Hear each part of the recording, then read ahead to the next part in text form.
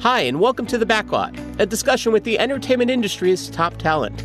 I'm Eric Connor, senior instructor. And I'm Ariel Seagard, acting alum and coordinator here at the New York Film Academy. And in this episode, we explore the improvisatory world of Colin Mochrie and Brad Sherwood, stars of the comedic High Wire act. Whose line is it anyway? Every once in a while, if one of us busts and starts giggling, it's like my favorite thing in the world. And I'm usually the one that busts first. Yeah, I don't find anyone I work with funny. So that makes it a lot easier. Now, I've tried doing improv, and let me tell you, the thought of doing it in front of a full house night after night is terrifying. But as Mr. Sherwood explained, they found improvisation to be simpler than working with even the shortest of scripts. I'm terrible at auditioning for scripted stuff, but that's why I mostly liked going out on either hosting auditions or commercial auditions. Right. Because it was really about throwing in your own stuff. When I go out, I am the worst person to talk about auditioning as far as going, reading a script, memorizing lines, and then going into a fluorescent lit room and trying to pretend like I am in a bunker, during a war. It so does not work for me, and that's why I've never been able to really do well at that. I sort of fell into improv. I was working in TV production. I went to school for acting, but when I first got out here, one of the jobs I fell into was TV production. And a guy I was working with said, "There's this cool improv class you might want to check out." And I had never really done improv, seen it, but it was like someone handed me the instrument I was meant to play. Here's the oboe. You've been trying to play tuba your whole life. Right. So. Both stars had been working for years, but made their name on the improv-based Whose Line Is It Anyway?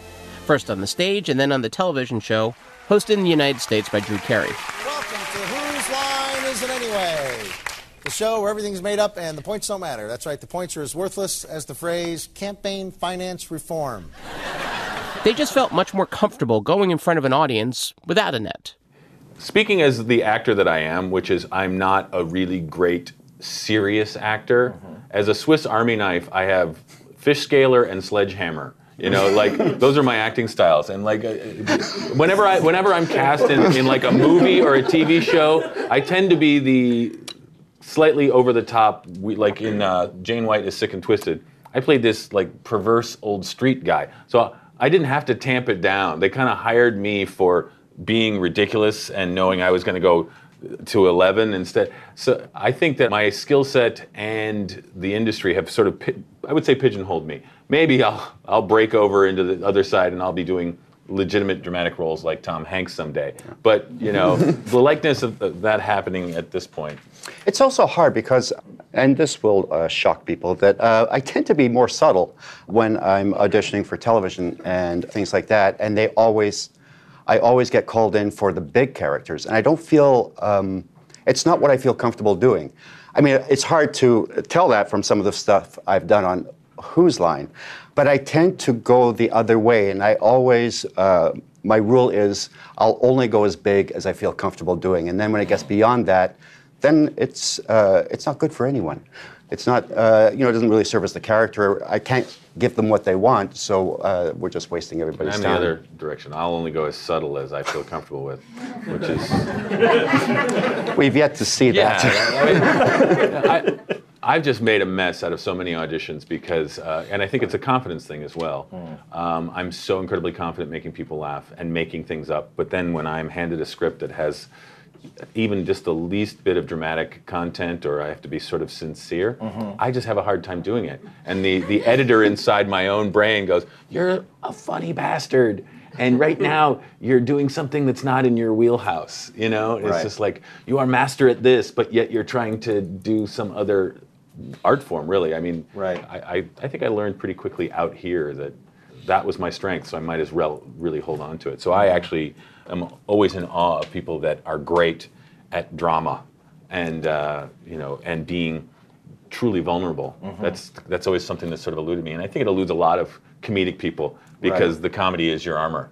You're sort of bearing yourself while you're making people laugh, but you're bearing yourself in a way that's completely different than the people that are acting like a Jake Gyllenhaal who's like ripping himself open and going, "Here I am."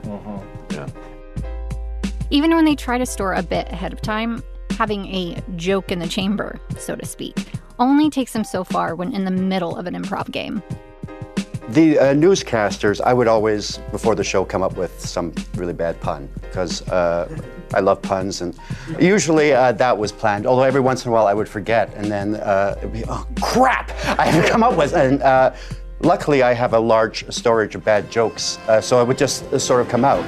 Welcome to the 6 o'clock news. I'm Bern Knightley. Ollie Oxenfree. Chester Flatbottom. Chester Moist Muffin. Chester Snapdragon McFisticuff. Our top story today. A national study shows that balding men make the best lovers.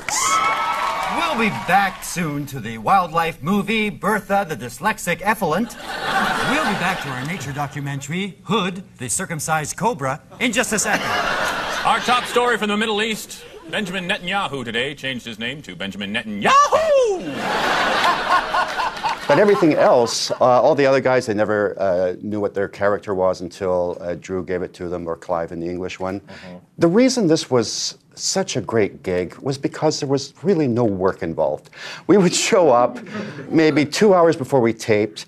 We'd sort of go through, it was a camera rehearsal. So we knew what games we were playing for the night. So Drew would say there, okay, we're going to do greatest hits. So we would sit, everybody would sit in their positions.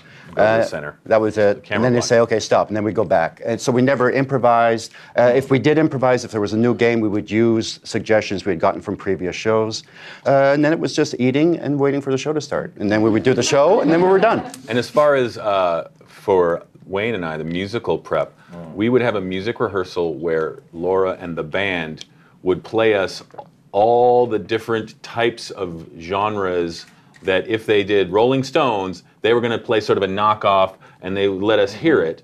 And the producers would just give us a random suggestion that had nothing to do with what was going to be on that night, but just so that we could hear the cadence and the measure, so that we would hear them and go, oh, they're going to do sort of a knockoff of Jumping Jack Flash if we get Rolling Stones that night. Right. So we would, in that musical rehearsal, we would hear that. We'd hear what their take on an REM song was, this and that. So we would hear and try like 20 styles, and then 3 of them would be thrown at us that night during the show. The singing guys were really underrated. And everybody thought it was rigged. And there was times where I thought, oh, they probably know. And I thought, no way, I just give them the title. So, no. But to come up with, you get the title, you have to come up with rhymes, you have to make it sound good, and it has to be funny, all split second. And these guys were the best I'd ever seen. The romantic Italian ballad, Pile Driver.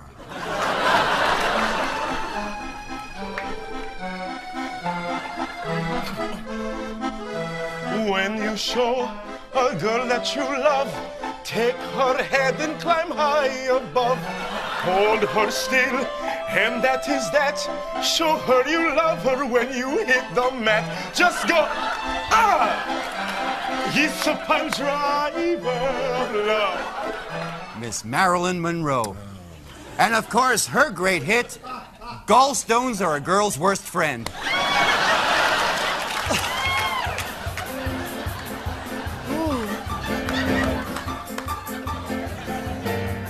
Now you must understand, from your head to your brain. Oh, in my side, I've got an awful pain. Oh, and I shoot it out my rear end, 'cause gallstones are a girl's worst friend. Understand, I won't be alone. I'm trying to pass a stone. Visit it. Gallstones are a girl's worst friend. Worst friend. Worst friend. Ooh. Did I do that? For me, it was always a surprise what the title was. For me, that was one of my favorite games. First of all, because I got to sit down, which was good. And it was just Ryan and I sort of bantering and goofing around, and then passing it on to those guys and watching them do something incredible. Hey, Colin. Yes, Ryan? What comes to mind when I say the word Sting? The guy who sang for the Police? Hey, when he retires, will he change his name to Stung? Well, you know, I laughed at first, but would he? I don't know. What comes to mind when I say kielbasa and accordions? Broccoli. And enough gas to light a small country. Colin, you've got 5 more years till you hit 65. In Canadian. That's right. Nothing better than the sound of metal. Oh, you're talking heavy metal. I'm just talking metal. It could be heavy, could be light, could be aluminum, could be lead. Is lead a metal? I don't know. Whoa, whoa, whoa, whoa, whoa, whoa, whoa. You know... Hey, you just rapped there. Did you know I that? told you, I'm a child of the streets.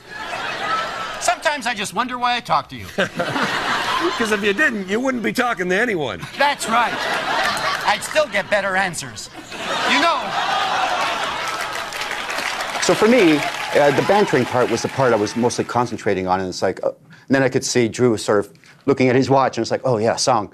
So then it would be just toss. And sometimes there were good titles, and sometimes you would say something and go, oh, that sucked. As the person that had to do the song, I know they always fall into one of three categories. If they were in the groove, the song title would be a joke in and of itself, which is kind of what they were always aspiring to do, that if Songs of the Plumber, Plunger, Suck This, you know, I mean, whatever they were going for, that was their dream title, one that was funny and in the point. We used to listen to 70s funk hit, Check Under the Hood. One of my favorite Dixieland racing car songs is Axle Grease Rag. That big lambada hit, 2 Laps to Go. One of my 80s rock and roll favorites has to be My Gown Has No Back. That mambo hit, This Is Gonna Hurt a Little, simply titled Bang! And then sometimes if they were just sort of blathering on, then they would kind of do it Fletch style. Who could forget that wonderful title, Honey, the toilet's clogged and I don't have anything but your earrings. You know, and it's like, great. You know, thanks for truncating it down into a little thing. It's a doo-wop hit, and its title is... Oh, the anticipation is incredible. I bet it's going to be so hilarious. Oh. Have I told you how much I love working with you?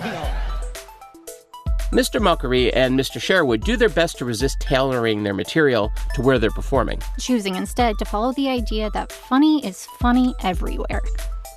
If a reference of where I'm at pops into mind that feels germane to whatever we're doing at that moment, I'll throw it out. But I don't walk in with a satchel full of, here are my English jokes, here are my Alabama jokes. No, I never do that. You know, at most we'll be doing something and like something stupid goes bad, and then you'll say, well, you very rarely see that in Alabama, and that gets a local joke out of them, and it has nothing to do with Alabama. You know, it's like if you make a local reference just for the sake of making it to the local people, they're gonna laugh, but that joke would have also worked if you said it in Minnesota. You know, so we just had we had 5 shows in India. Last summer, I think. Big Who's Line fans, and it was bizarre. It was, and we were a little worried about it. We thought, you know, they are one of the largest English-speaking countries in the world, just by the fact that there's 1 billion people. But we also thought, well, it's a totally different culture. Will they get our stuff? The first suggestion, we got fart. So we thought, we're good. We looked at each other. It's like, we're home. So, and we didn't change anything. We just did, you know, we don't do political. We don't do, we just do goofy. And I think goofy is universal. We do goofy, situational, character, occupation type things as opposed to, oh, let's do Britney Spears, blah, blah, blah, Lindsay Lohan reference, or George Bush slam. We don't do any of that stuff. And it's probably a good thing, because they told us after, which I think they should have told us before, but they said, you know, oh, by the way, don't say anything bad or funny about Gandhi or they'll kill you. I said, well, that would have been good before the show. Just a little Xerox sheet right before show what else one. should we mention? Performers are taught to listen to their co-stars. Acting is... reacting. See, I listen. And when you don't have a script, it's crucial that your co-stars keep the scene from crashing and burning. In improv, you need more than a co-star. You need a... dance partner who can finish your... sandwich. Thoughts. That's better. I think you need to sort of develop your improv skills like a martial art. You kind of use the other person's energy against them. So if they're all over the place, you can use that to make yourself look good because you are the counterpoint to that. I think the auditioners will see that you're adapting, and that person may be all over the place and yelling and screaming and saying too much, and then you just stand there and they're sort of the outside cool observer who just says one thing at the end of that, like, well, someone needs a Ritalin, you know, and you get a huge laugh, and that guy was really trying, and the guys that are casting look at you and go, okay, that guy stayed in the moment, stayed out of that guy's way, didn't jump in and go me, and then got a great laugh because he was listening and present. I mean, improv is such an ensemble art form. You have to work together. And there is, I hate to use the word competition because it has a negative connotation.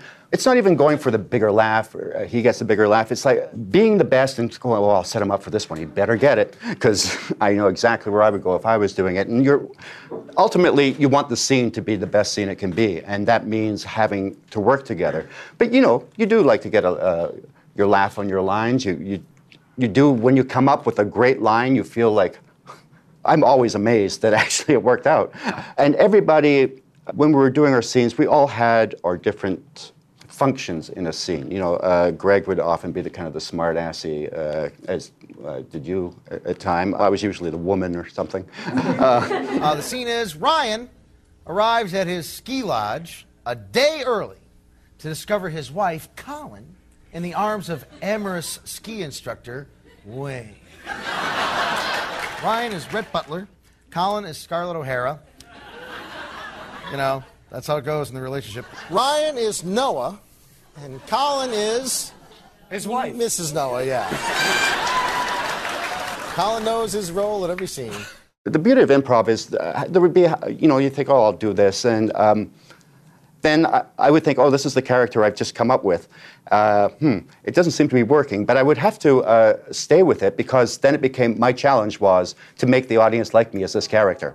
So I would try to just stick with it and work within what these guys were giving me and what the scene was, and it usually worked. I also think there's a certain level of commitment, but your brain is also constantly going down a path with 4 or 5 forks, and if you start to go and that's not working, you instantly back up and go down something that might work as funny. You're constantly taking the pulse of the laughter of the audience, and you're not going to just completely barrel through ahead on something that you know is not working. And as you get to become a good improviser, I think you learn the tricks to instantly to make a U-turn or comment it on yourself, sort of the comedy equivalent of, well, that didn't work. Then that gets a laugh, and then you go off in some other direction.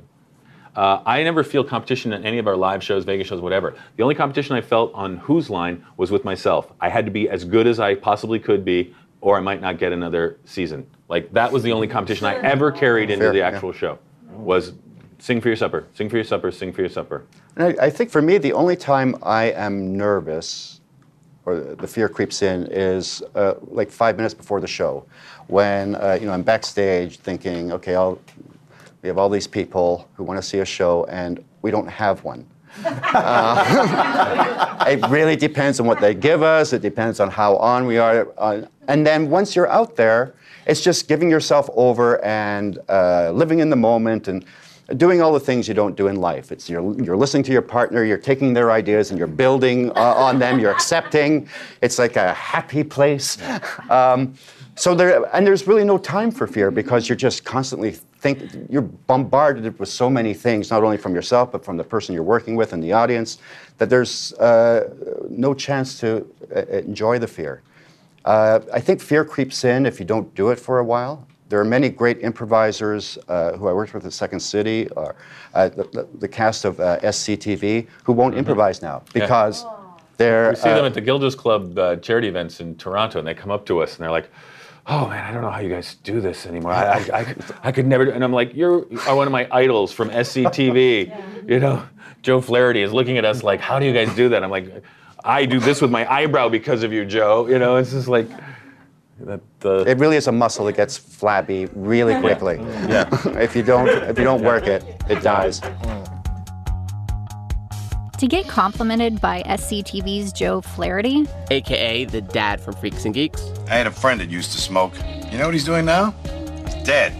is like being blessed by the Pope of comedy. And the more Mr. Mochrie and Sherwood performed, the more their fan base and their reputation grew. Even if each show is a new adventure, they only get better every time. Every time you do something funny, you sort of learn a new way, and especially since we're improvising, we're constantly pushing ourselves into the unknown of finding new ways.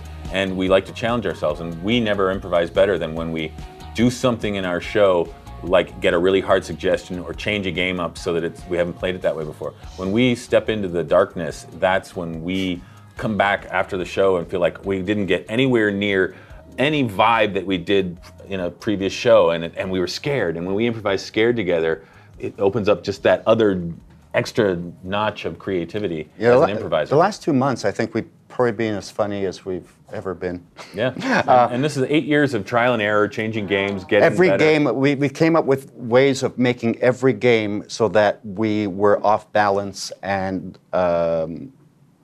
not comfortable. Yeah. And we find that's when we work best, when we don't feel, when we don't have a comfort zone. I don't suggest it for everyone, but it works for us. And that's about changing a game so that it has a couple of different angles, and it's also about constantly changing the ask-fors that you get from the audience. Because if you ask for something a certain way, after about 10 or 15 times, you'll start to get the same 3 things. So we constantly shake it up so that we don't ever fall into that group. One unexpected reason they're able to keep their improv performances so fresh is, well, basically amnesia. They admit that each show feels like the first time since they pretty much forget what they did last time. Sort of the beauty and the curse of the show is once it's done, it's sort of gone. Oh, it's only because, I flip through the channels and I see a Who's Line and don't remember anything. And yet I'm doing it, so I obviously was involved. But it's just, the only one I remember semi-clearly is the Richard Simmons one. Scenery. This is for Ryan, Colin, and Wayne. And Richard Simmons, everybody. Richard Simmons. And that was only because of the audience reaction, because it stopped the show. Ryan and Colin are going to act out a scene. And during the scene, they have to use a number of props. However, since they don't have any real props to work with tonight... I'll be the prop. Right, Wayne and Richard. I'll be all the props for these men. I don't actually remember the improvising or what I did, but I remember that moment of just seeing people jumping up and down in the audience and going, oh, this is cool. But I don't remember any of the scenes. I never remember anything that happened after taping. I just remember whether I feel good and thought, oh, that was a good show, we got lots of laughs. And then if I stumble across an episode of Who's Line and I see that I'm on it and I start watching it, I don't even have any recollection of what I said, because I was in the moment during that thing. There were no scripted lines, so I have no expectation of what I said at that moment, because if I was put in that scene now again, I would have different responses. So I can't memorize just like you can't remember every conversation you've ever had in your life. That's kind of the way it is with doing improv, because it's stream of consciousness flowing out of your brain, free thinking like you live every moment of your day. It wasn't pre-planned, recorded, and rehearsed repetitively beforehand. So I watch the show as much like a person who's never seen it before. I find myself holding my breath and then relieved when I did something funny. I go, oh, good. He worked out. I did it, yeah. Good for him. Yeah, he made him laugh. Awesome.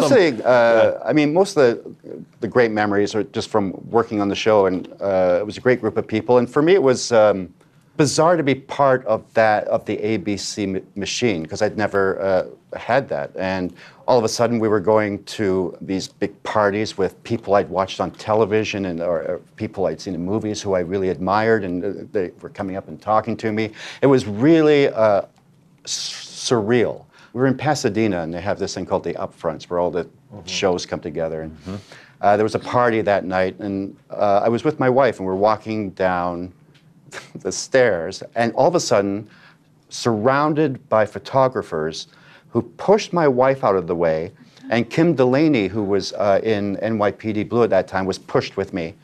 And all these pictures were being snapped. And I turned to her and I said, well, I guess we're going out now. And I've never seen such fear in a woman's face before. It was like, oh, well.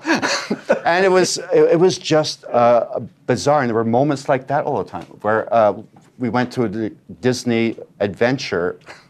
California Adventure, when it first opened, they had like a couple of days. And you get there, previews. And they say, okay, you're going down the red carpet, your Wrangler is Goofy.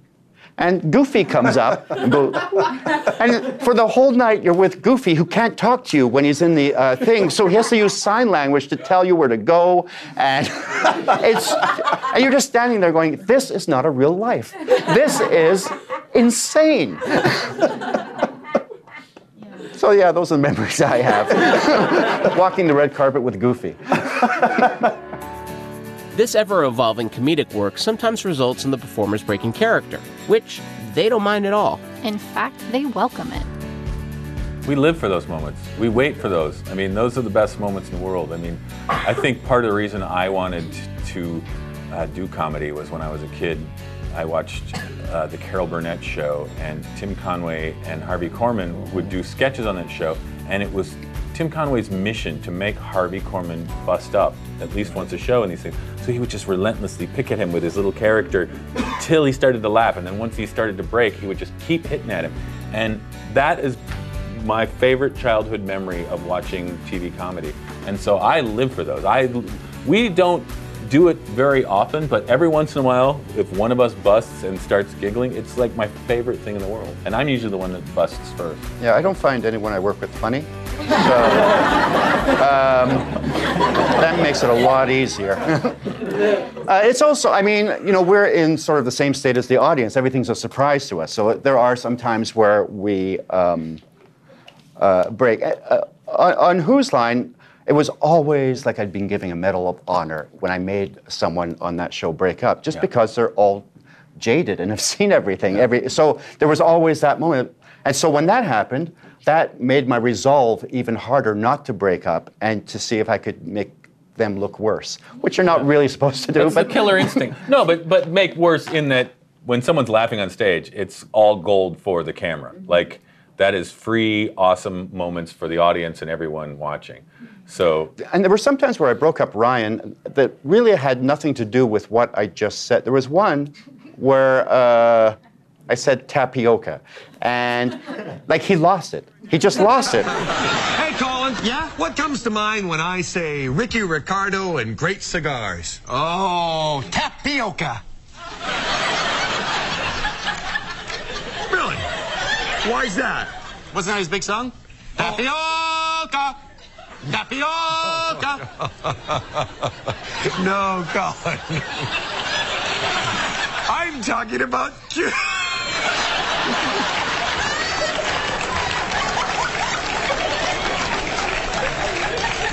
I'm talking about Cuba. Cuba.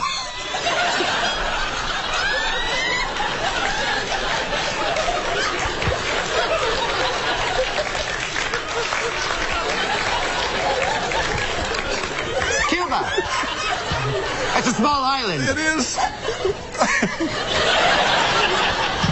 What do you tell the people about it? Afterwards, I said, why did you laugh when I said tapioca? He said, you sounded like Colonel Klink. Tapioca. So it was real. I don't know what my point was there, but I try. There were a couple of times we did a scene called The Cat, and that one was because it was a Mission Impossible. Gentlemen, today's mission is of the gravest importance. And we'd gotten into a little trouble in the beginning, and I find when that happens, you're a little on edge, and you're almost got the giggles anyway, because there's punchy, and then it started just to build from there. We're gonna need some sort of detergent.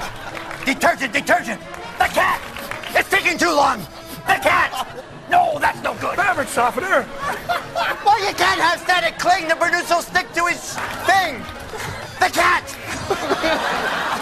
It fell in the water again. Wait a minute! The cat!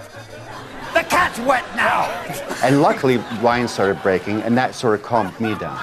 This Snecker Parker femur will be here! We've got a dryer. The cat! The cat! Stop it with the cat! So I used him as my, I guess, scapegoat, I guess.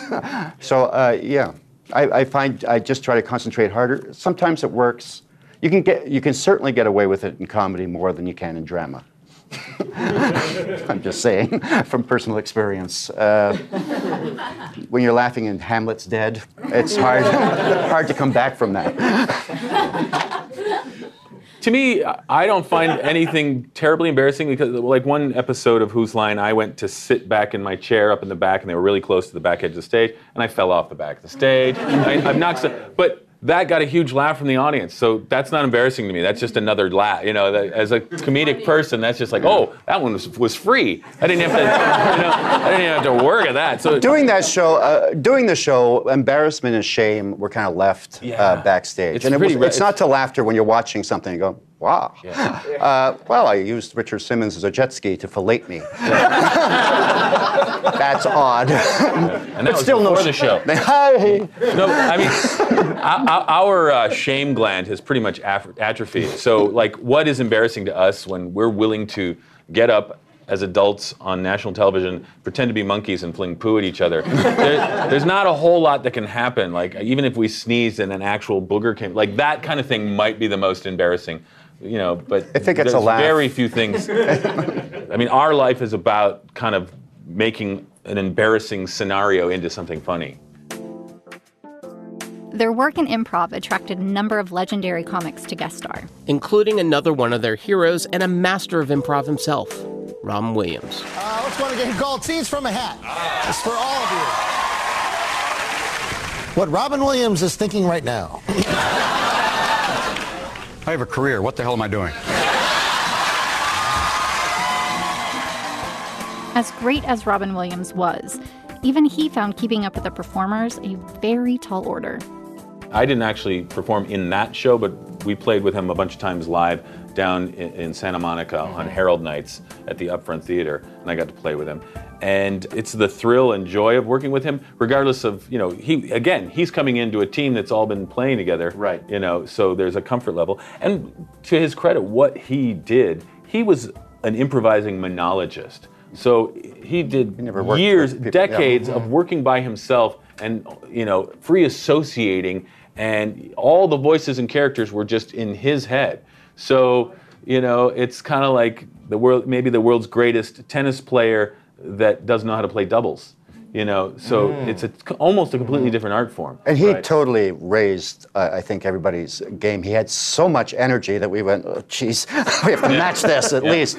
And so we were, I've never been so exhausted after a taping, just because he gives 150%. So you have to give at least that to sort of keep up. So everyone had their A game on that night because of him, because it was like we don't want to be left behind. Also, we want to make sure he has a good time and we get some good improv out of it. So he really did raise the bar for us. The comedic duo might not get easily phased on stage, but off stage, Mr. Mochrie and Mr. Sherwood are far from the extroverts they might appear to be. So the guys behind... At ease! Are actually shy. Now that's surprising. I think we're both pretty shy in our real lives. Let's get some giggle. And I think my shyness sort of exponentially grew the more I had an outlet for the performing. I think when I was in school and a kid, I was far more outgoing and extroverted and trying to make people laugh all the time. And then as I grew up and sort of had a place to do it on stage, then I became more shy. What about you, Colin? I was always painfully shy, and it wasn't until a friend of mine dared me to go out for the school play, and I got my first laugh, and it was like, oh. The play was The Death and Life of Sneaky Fitch, a musical western. Nobody would ever remember it. But it really wasn't until the success of Whose Line that I basically had to, just because we were having interviews and meeting so many people, had to sort of figure out a way of getting over that. I mean, this is my worst thing. Right now. It's he horrible. can be in front of a 5,000-seat house, making it up and making laughs, and he's more comfortable than he is just in an intimate setting like this, having to talk. I'm more uncomfortable at a dinner with people I don't know, like a four-top at dinner, than I am in front of 10,000 people. He doesn't use cutlery. I'm more in my element when I am bungee jumping intellectually out of an airplane and trying to make people laugh. We're more in control on stage. We're with people we want to be with and who we trust, and we know it usually works out in the end, and life doesn't give that guarantee. Yeah. When my wife watches Whose Line, she calls that guy the other, because it's nothing like me. It's, In gatherings with friends, of course, I'm a little more open, but I don't have to be on. And when I'm with people I don't know, I tend to be quiet, which is why I disappoint so many people when they meet me. I am the only person in the world that gets to see the two sides of Colin, because your wife really doesn't see that. I mean, I get to see the lunatic because we're on stage, and the audience gets to see that, but they don't get to see the shy, the real me. I mean, he's like Chauncey Gardner in Being There. He's like that shy. Like, good reference. Yeah. Thanks. These are filmed. Yes. The introspective improv superstars reminded our students that one's career and life is not just about the destination, but about the journey.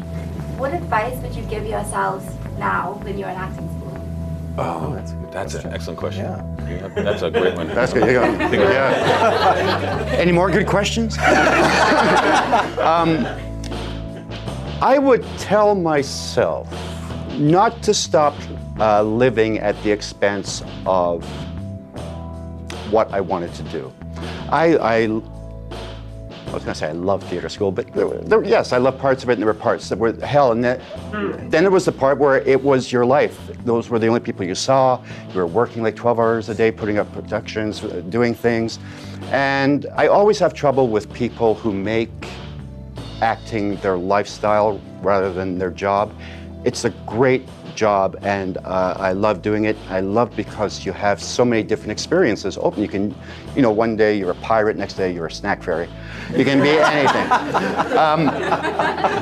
But you also have to keep in contact with the outside world and see real people, because when you meet actors and actresses, they don't always react in real ways. I mean, everything is like really dramatic or not dramatic, or it's. But I've always tried just to get outside, and we don't have an entourage. When we go on tour, it's us and some other guy. That's it. Yeah. And we get no respect. We wanted to write a coffee table book called "You're Not the F***ing Rolling Stones," because that's what someone said to us when we. Basically, when we go somewhere, all we want are microphones and 2 wooden stools.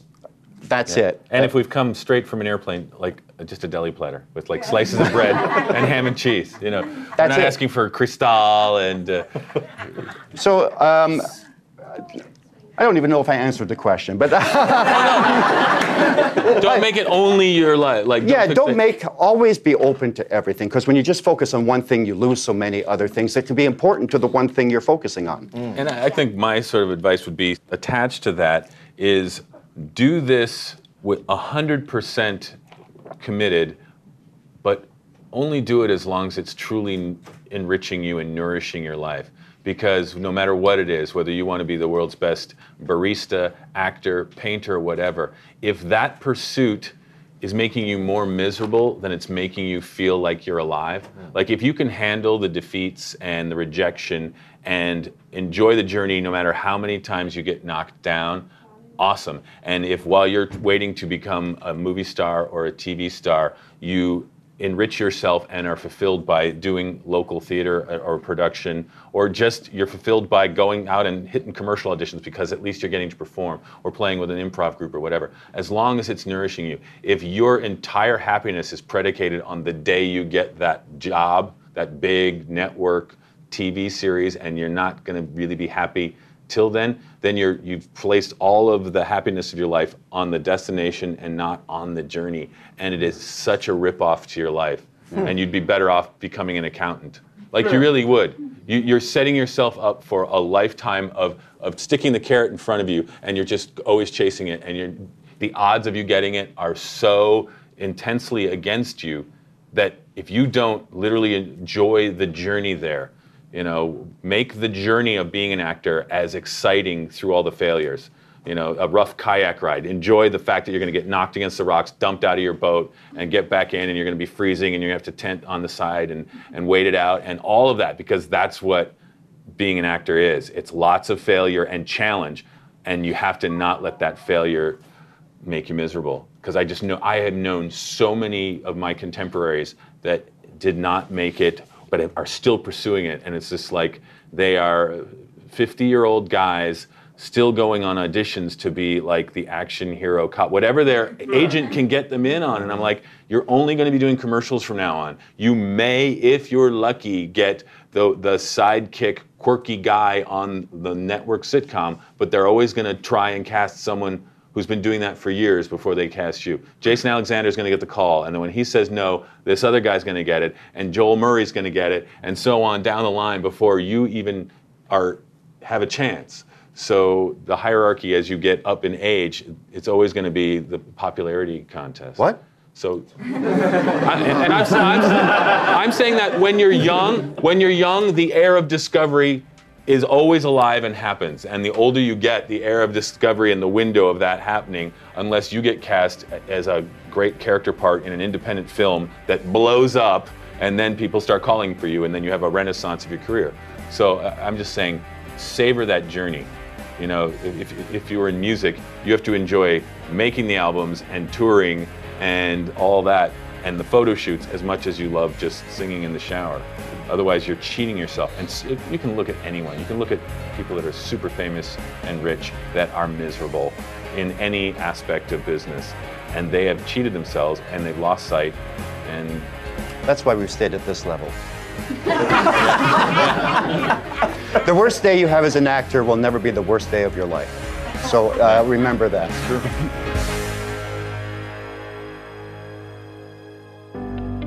Pretty solid advice from two guys who can effortlessly craft entire scenes around the word fart. We want to thank Colin Mochrie and Brad Sherwood for sharing how they excel as performers without a script. You might even be able to catch Colin and Brad's live two-man show, Scared Scriptless. Tried to say that 5 times fast. And we want to thank all of you for listening. That's Ariel. Seagard, and he's Eric. Connor, and this episode was based on the Q&A, moderated by Chris Devane. To watch the full interview or to see our other Q&As, check out our YouTube channel at youtube.com/New York Film Academy. This episode was written by Eric Connor. Hi. Edited and mixed by Christian Hayden. Our creative director is David Andrew Nelson, who also produced this episode with Christian Hayden. And me. Executive produced by Tova Leiter, John Sherlock, and Dan Mackler. Special thanks to our events department, Saja Johnson, and the staff and crew who made this possible. To learn more about our programs, check us out at nyfa.edu. Be sure to subscribe on Apple Podcasts or wherever you listen. See you next time. Hi, I'm Eric Connor. Oh, I have a title. Both stars had been working for years, but made their name on the... I'm sorry, I think I was off mic. Even when they... Am I okay here? Hold on. Am I okay here at this angle? Performers are taught to listen to their co-stars. Acting is... Reacting. I got scared. It's like something just bit her. To get complimented by SCTV's Joe Flaherty... Flaherty. Let's do this. To get complimented by SCTV's Joe Flattery.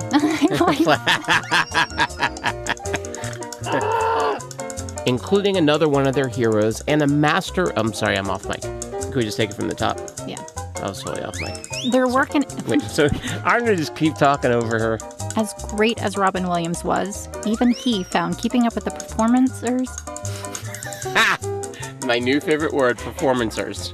Two guys who can effortlessly craft entire scenes around the world fart world. That's Ariel. Oh, and Seagard, and he's Eric. Connor, who can finish his name faster. No, I think that was perfect. You can fix this in post, right?